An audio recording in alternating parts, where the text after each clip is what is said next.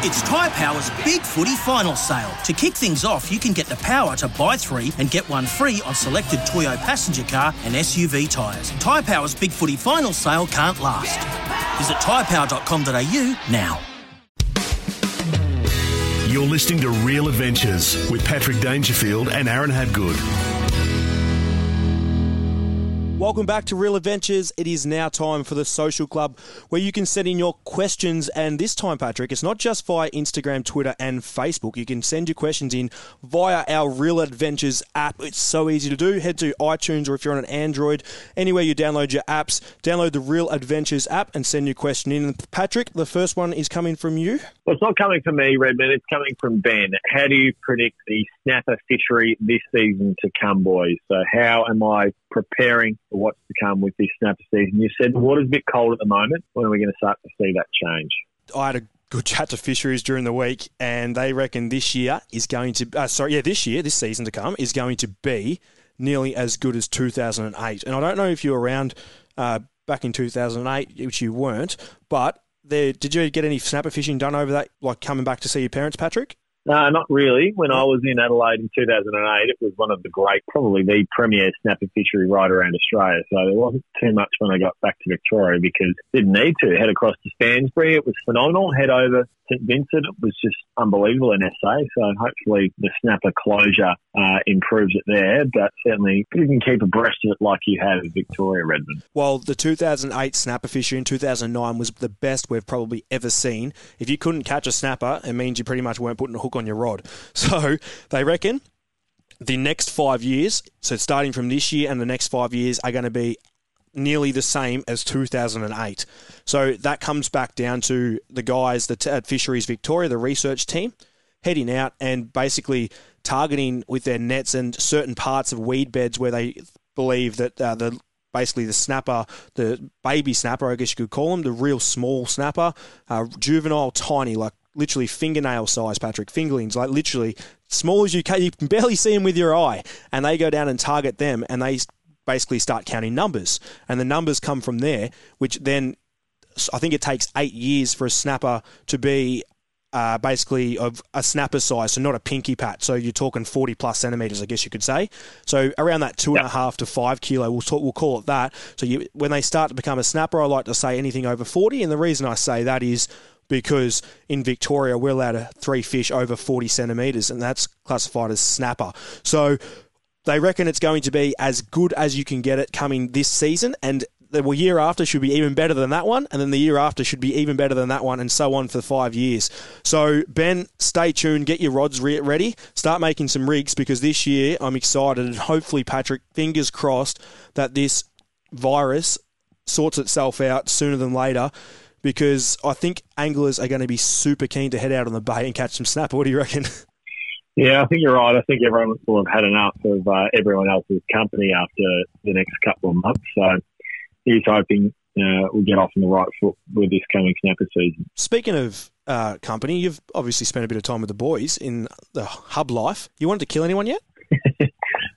Luke Dalhouse is a very up and about sort of character, and he's certainly on the cusp of when he dives in the water. I probably won't let him up to breathe.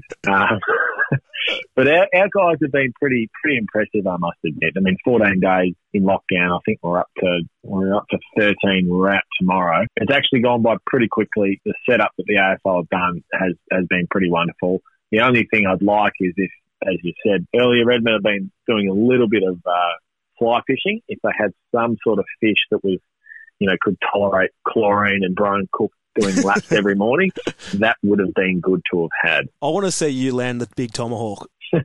Good luck. I might need like an 8 or a 12 weight, I reckon, if I'm going to fight the big haul. Cameron, this question's going from Cameron. Pat, I heard you mention on last week's show a big Garmin screen for your new boat. Why so big, and why not 2 screens for easier use? Yeah, it's an interesting one, and you and I have actually had this debate quite often. And once upon a time, you and I were both in the same thinking around dual screens. It just makes sense. You can split them up, and one can, you have set up as your plotter. The other can be your sonar, etc. One of the things that Rob's done at North Bank is they've reshaped the way that they've configured their dashes to suit bigger electronics, because clearly that's been one of the biggest changes in boating over the last decade. We've seen, like we have in household TVs, the screens just get bigger and bigger and bigger. So one of the limiting factors with fishermen, quite clearly, is the dash space. So most boating manufacturers now, unless you can accommodate at least a 12 to 15 inch screen, you're really being left behind. So anyone that buys an older boat, if you want to flush mount it, you really got to have that fiberglass detail redone in your console. So North Bank have changed theirs, and it accommodates up to a 22 inch single screen now. So basically, they changed it for you. No, they changed it because what they've found over the last few years, that one of their most popular models is actually the 750. And I think that's a combination of people fishing further and further now in terms of offshore. Yep. And it's also far cheaper than owning a 30-foot Bertram or Blackwatch or whatever it might be. And you have the ability to fish right around the country.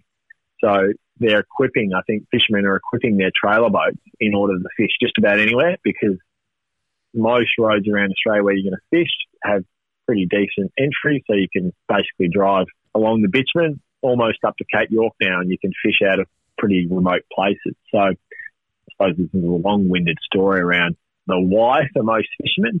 And purely for me, I just like how clean it is compared to having setups that are bolted on the top of the dash. So the Garmin unit I'm looking at the moment is that 22-inch unit, which is just about as big as they get. Normally you see those on big 50-foot Rivieras, but single screen, which will actually have all the digital instruments for the Twin 200 Mercs on the back. So everything will be in that one unit. So it's a really clean dash setup, and it's almost reminiscent of a big Riviera, all in a small package, Redmond. So that's sort of where it's at. And I suppose it's something that you've done of recent times as well. It's been less of the dual screens in your last stay. It was just that one big setup.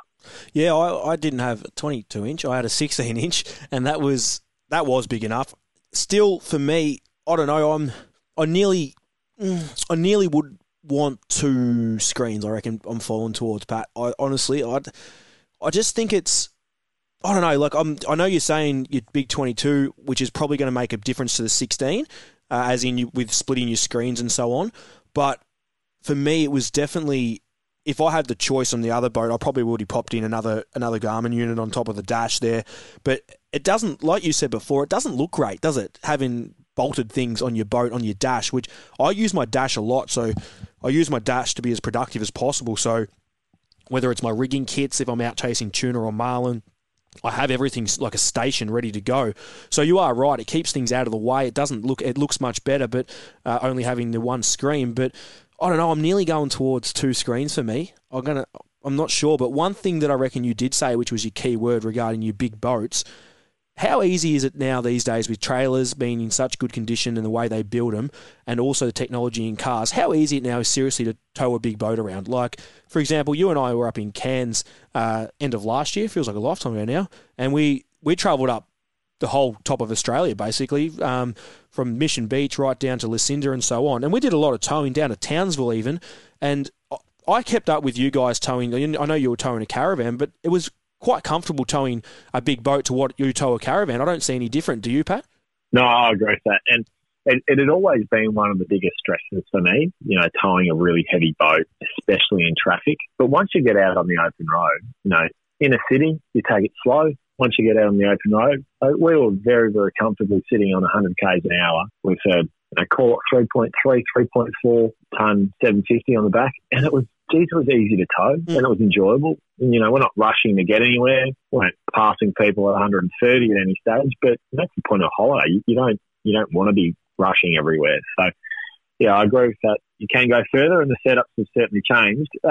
Speaking of setups, Redmond, and this isn't a question, but just to finish off our social club, and you can send in your questions via our social media channels, whether it be Facebook or Instagram or our new Real Adventures app that you can download at the App Store. During the week, the Daily Mail posted, and I despise the Daily Mail. I'll make that very clear. There's a lot of clickbait there, but they got me on this. Australian woman was spotted fishing with an electric heater, a shisha pipe, as in like something you smoke, a cup of tea, and a rod while sitting in a camping chair. And she was wearing her Adidas tracksuit with Ugg boots. It was the most incredible setup I've just about ever seen.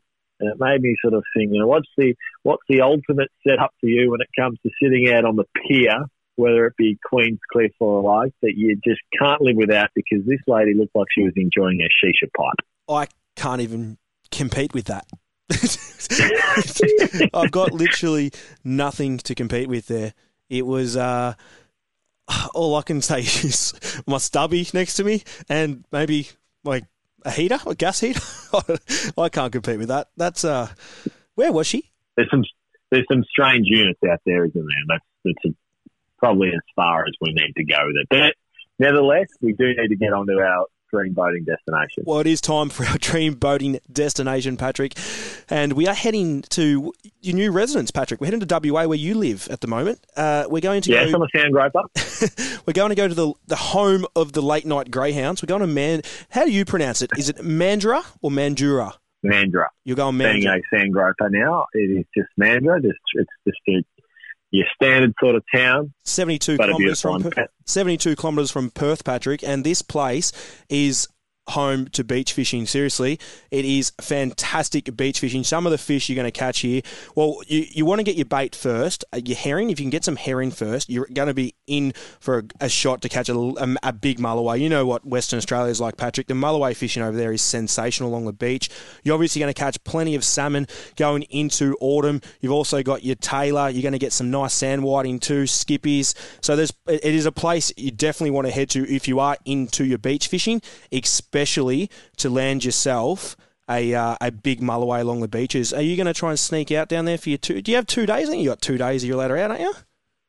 Got a couple of days. I think I'm going to try and get out on the boat, but as you said, in terms of a location to go and fish, especially off the beach, it's one of the best. And you mentioned Australian salmon, and I know it's a simple fish, but through that autumn period, they're in plague proportions. You see these huge, gigantic schools right along that Western Australian coast, and when you see them off those beaches, they're quite special. So Mandurah, our dream boating destination for this morning. If you'd like more info on Mandurah, you can look them up, mandurah.com.au. There you go, Patrick. Nicely done. That was our dream boating destination, and we will see you straight after the break. You're listening to Real Adventures.